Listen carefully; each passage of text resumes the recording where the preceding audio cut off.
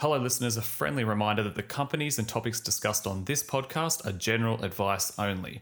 Please consult an advisor or accountant for any personal advice.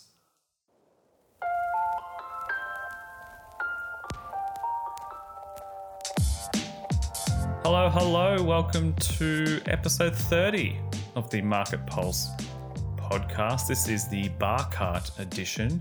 Thank you very much for tuning in to this week's episode. Hope you are enjoying your weekend or your day, whatever you're doing out there. Well, we've got a few things to talk about today. I'm going to actually throw back to last episode and sort of touch on one of those questions that I answered, or add a little bit to it, I guess I should say.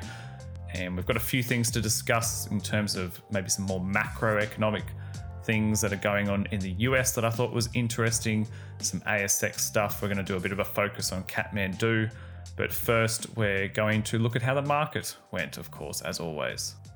So the ASX 200 was up 1.51%.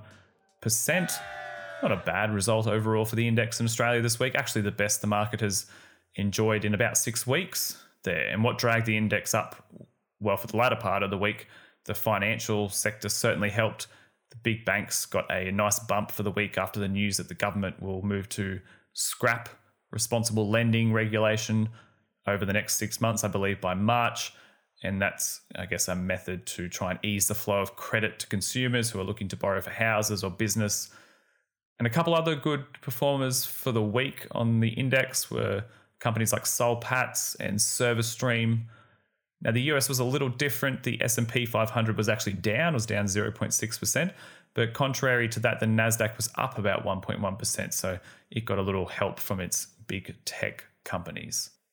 But like I said at the top, throwing back to the last episode, and the last episode was one where I actually sat and reflected on it for a little while after I uploaded it. And I was thinking specifically about a particular listener question around the impact of the US election on equity markets and investors. And I kind of think the more I reflect on it, the more I thought about a point that I probably missed in my answer, which is, what if the election doesn't come and go in a smooth fashion? And I mean, it's hard to imagine it being that smooth anyway, given how hyper-partisan the US is and how divided and seemingly how vocal energetic and angry various sides of the political spectrum are right now. But what I mean is, what I felt that I lacked in my answer is just the possibility of a stalled result or a contested result in the election. So when I say stalled, I mean the result might not be clear straight away.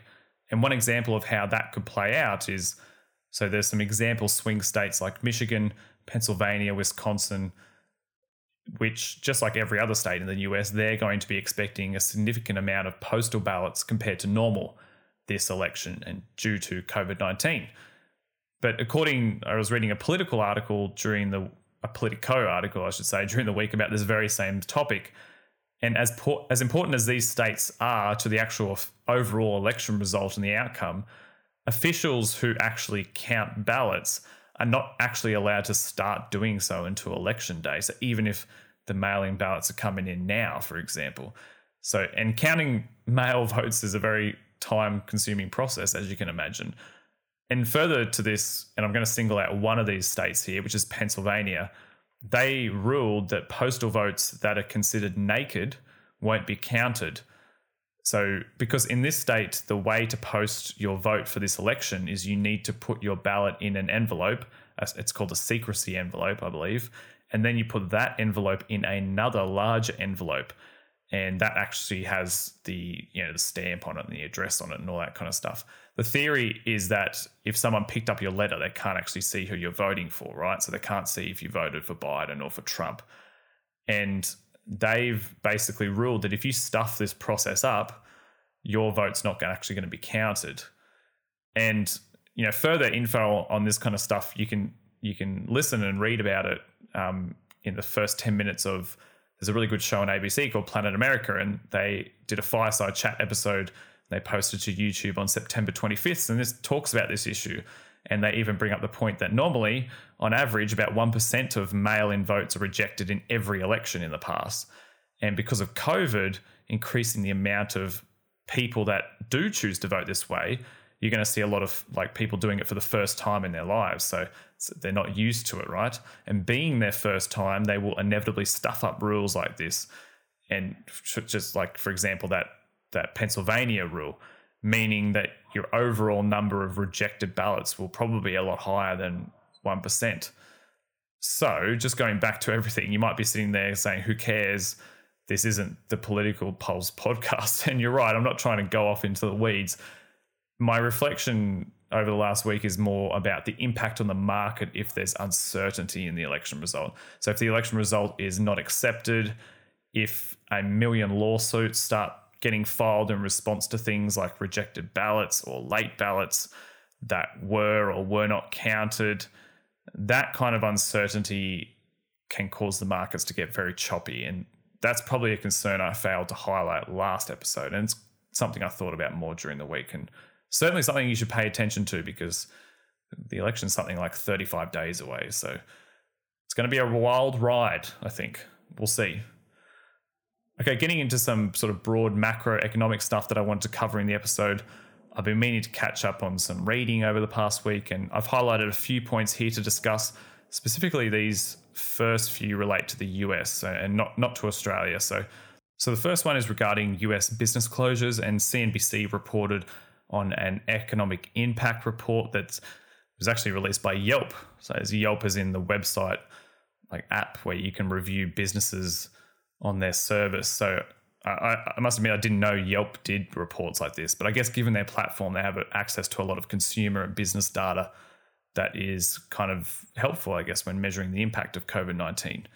So I'm just going to quote the CNBC report here. So as of August 31, 163,735 total US businesses on Yelp have closed since the beginning of the pandemic, which is observed as March 1st. In the wake of COVID-19 cases increasing and local restrictions continuing to change in many states, we're seeing both permanent and temporary closures rise across the nation. And 60% of those closed businesses not reopening. So 60% of the 163,000 figure I just gave you. So 97,966 are permanently closed. And on the same theme, there was also a survey released by the New York City Hospitality Alliance that was reported on in the New York Times this week. And it kind of found a pretty disturbing 87% of restaurants that said they had not paid their entire August rent in New York City, which was an increase from 80% surveyed in June on the exact same topic. And that survey was based on about 450 responses, but it underlines this issue that whilst they've been allowed to do outdoor dining and that's opened up, many food establishments will still struggle to make a living under those capacity restrictions, just due to the sheer low patronage that's allowed and the fact that their rent doesn't change based on that. And again, moving along the same theme, but to a different topic now, this data comes from an LA Times article during the week titled "Tsunami of Hotel Closures is Coming." Now, I read a really interesting part of this article, which I'll quote here. It comes after the story of the closure this month of the Hilton Times Square in New York City. But this is actually about hotels being behind on their lending agreements. The article says, quote, "Nationwide, it's not clear how many hotels are behind on their loan payments, but figures are available on hotel loans that have been bundled and sold to investors as commercial mortgage-backed securities. Payments on 16.77% of those loans are more than 30 days late, according to Fitch Ratings, up dramatically from less than 2% before the industry began feeling the pandemic's financial effects." And jumping topics again, but this down to more of a consumer level and sort of how people are, but still staying on the same theme. But this week, Bloomberg reported on a Pew Research Center study that showed some continued damage in the US labor market, specifically related to wage cuts during the pandemic. A couple of points here from the Bloomberg article on September 25th and the Pew Research findings. So half of adults who say they've lost a job due to the pandemic remain unemployed, according to the Pew study. And Bloomberg article sort of highlights how that's actually consistent with what the government statistics show in the US, which is they've regained about half of the 22 million lost jobs. But what's interesting and pointed out in this article, And it's this stuff that's sort of not so clear from government data, so to speak. And I'll quote this article. It's written here by Jordan Yadu. So nearly 1/3 of adults surveyed by researchers say either they or someone in their household had to reduce their hours or accept a pay cut because of the outbreak, with 21% saying that this happened to them personally. Among the subsegment of adults, 60% say they are currently earning less than before the outbreak, with 34% making about the same amount of money and 6% earning more than before the spread of the virus. Now, to clarify, well, I'm not sure if I did clarify, all this data is just related to the US market, not here at home. But given also that listener question last week around the US election, I think it's an important reminder to sort of understand how fragile their economy is right now.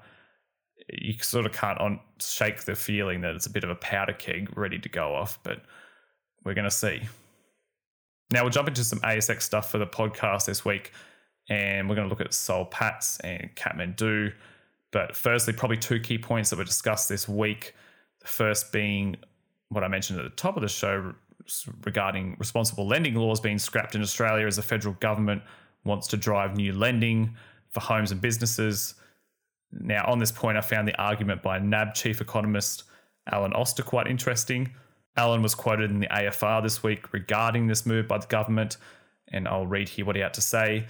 NAB chief economist Alan Oster said at best, removing such onerous responsible lending restriction would add back 1 percentage point of house price growth to a 10% fall in house prices he is expecting overall. And he's quoted here saying, it would clearly free up credit and it might make banks feel a bit better, but the problem is many people don't want credit at the moment. So it's not a supply side problem, but a demand side problem. It really depends on jobs, Mr. Oster, the economist there, said, which I thought, seems to be true to me. The second point sort of brought up this week was around interest rates, which is somewhat related. You had two banks, both Westpac and NAB, making the call that they expect the RBA to actually further reduce rates over the coming months. The specific call from Westpac's chief economist Bill Evans is that it will happen in October and it could go down to 0.1% from its current 0.25% level.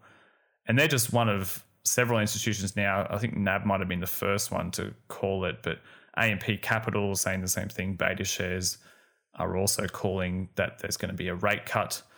So I didn't think we'd see that, to be honest with you, but we might be seeing another rate cut, basically as close as you can get almost to negative without being negatives at 0.1%. So, I mean, they seem to have, I don't know how much of a difference it's going to make, but yeah, we could be seeing one because they're going to meet within the next 12 days or so. Not this week coming, but the next. So we'll see. And who said dividends were dead? No one probably said that. But Washington H. Soul Pattinson, or let's just say Soul Pats, because it's that much easier, released their full financial year results to the market during the week, and they managed to increase their dividend for the 20th year in a row, which is quite contrary to many other, I guess, famous dividend payers during this period of time, during 2020. But they did manage to lift it. Soul Pat's a very old, I guess you could say, a very staple investment. Lots of long-term shareholders like it for their stability, the stability that it can bring to their portfolio as well. And you saw this point actually emulated in their investor presentation that was released to the market, where they quite proudly showed that a $1,000 investment in their company back in 1980, if left compounding with the dividend, would be worth just over $155,000 now. Now, Soul Pats themselves, I guess they're like an investment company is the best way to think about it. So when you're buying shares in them, they themselves invest in things and own sort of large stakes in other businesses. Probably the most notable, or a few of the most notable, I should say, is they've got just over a 12% stake in TPG Telecom, 50%, so big stake in New Hope Coal, about a fifth of the stake in Australian Pharmaceutical Industries, which is a pharma group, but most noteworthy for pharmacies like Priceline. And they've got a big stake in Brickworks. And I should also mention that a lot of those that I just listed there are actually themselves individually listed on the ASX. And as for its results, well, I guess like basically everyone reporting to the market at the moment, they sort of claim an impact from COVID-19. Soul Patts's investments, they're a little bit hot and cold through this reporting. Probably the pain in their side right now is that coal business, New Hope. But if you're looking at it, which you want to be, if you're looking at it a long-term investment, that's not a bad play at all. I mean, and again, I really mean that as a long-term investment, because it's not like some crazy growth stock or anything, but it's a very decent backbone to the portfolio kind of share. And I'm not sure that you could go wrong with it. To be honest, this is general advice. Do your own research, of course. But I don't own it personally. But again, if your horizon is forever, it's not a bad choice as a backbone to your portfolio. But let's jump to one that we will take a little bit of a closer look at this week, and that's Kathmandu. So Kathmandu came to the market in the middle of the week to present their full financial year results. And like much of the reporting from the land of retail, it hasn't been a great year for the company. So Kathmandu Holdings is made up of a couple different pillars for their business. Of course, the outdoor wear branded stores of the exact same name, Kathmandu stores, you would have seen them around. They also own surfing brand Rip Curl and an outdoor shoe brand called Oboz. Again, a very recurring theme among retailers over the years, and especially under the circumstances of 2020, is the ability to see some big growth in their online channels. And this was certainly the case for Kathmandu. Their full group online sales were up 63% for the financial year, and this represented about 15.7% of all sales for the group. And if you look back at past financial years, you see that their online sales have always been rising, but they've never jumped as big as this. So their online sales as a percentage of total sales coming in at 15.7% is a much bigger jump than normal for the business in the past couple of years, because in the past 2 financial years, online sales made up 7.6 and 8.8% of total sales respectively. So it basically almost doubled this time around. So yes, I guess a green shoot in the news, I suppose, would be that online sales had a strong showing, and consumer preference for this type of buying has definitely shown through. But you can definitely get into the not so pretty stuff for Kathmandu. There was a 44.5% drop in underlying profits for the group, which more or less sealed the fate on any, not that people had probably any hope for this, but for any dividend being paid, their company confirming that the dividend had been cancelled, suspended, whatever you want to say. And your key reasons cited by the company on their results for this financial year is they say an estimated $135 million revenue impact because of COVID-19 specifically. They, of course, had to close their stores down. And probably a key thing, I think, is just that reduced demand for travel-related products due to border restrictions. And that's probably a point worth highlighting, because although that isn't what Kathmandu stores like solely sell, they do cater to a lot of travel-related gear, and which is popular in their stores, but that's very suppressed right now, given that travel itself is suppressed. But they're probably also benefiting a little bit from, there seems to be this sort of drive of people to be outside a bit more, given, I guess, the lockdowns and things like this, or undertaking activities like hiking or trails. So there's probably some benefit there for them. At the market lows in March, Kathmandu actually got down to 47 cents a share. I believe that was its lowest it closed at. However, they closed this week out at $1.12. Now, before the pandemic, it was trading as high as $2.47. So investors are still very much licking their wounds. It has bounced pretty high back off those March lows and from the offering price of their cap raise that they did. But I guess this result wasn't too unexpected, but still the shares were down this week in Kathmandu. Shares down about 4.27% for the week. Where do I sit on Kathmandu? I mean, if you listened to me the other week, you would have heard me say I don't really invest in retail companies, and Kathmandu is no exceptions. Again, that's not. I made the point that doesn't mean I'm right about everything. The problem with this is a broader note that I'll make, and it's not specific to Kathmandu, even though I'd definitely rather own a Kathmandu than like a Myer that I talked about the other week. But the problem is there's still a little, it still can be a little bit cyclical based on trends in fashion. But the biggest issue for me that would stop me from putting money into Kathmandu right now is there's still too much unknown with COVID, because how do we know, or how do we not know that there's not going to be another lockdown, second waves? How do we know when travel's going to come back in any kind of normal fashion? It's just not at the moment. It could be years, so you could be investing in Kathmandu and it might do all right, of course, but it might take years to even get back to where it was pre-pandemic. And so that's the reason why it's just too much of those worries, I think, in the back of my head would stop me from investing in a company like Kathmandu. And again, none of that is really that specific to the business itself. It's more just the broader macro environment. I'd be too scared to really touch a company like this, because best case scenario, the worst of it's over and we go back to some kind of normal next year, but who knows? And that's why I probably sit on Kathmandu. I don't think I'd invest in it. Well, thank you very much for tuning into this week. Feels like we've flown by. Jumped on a lot of different topics there.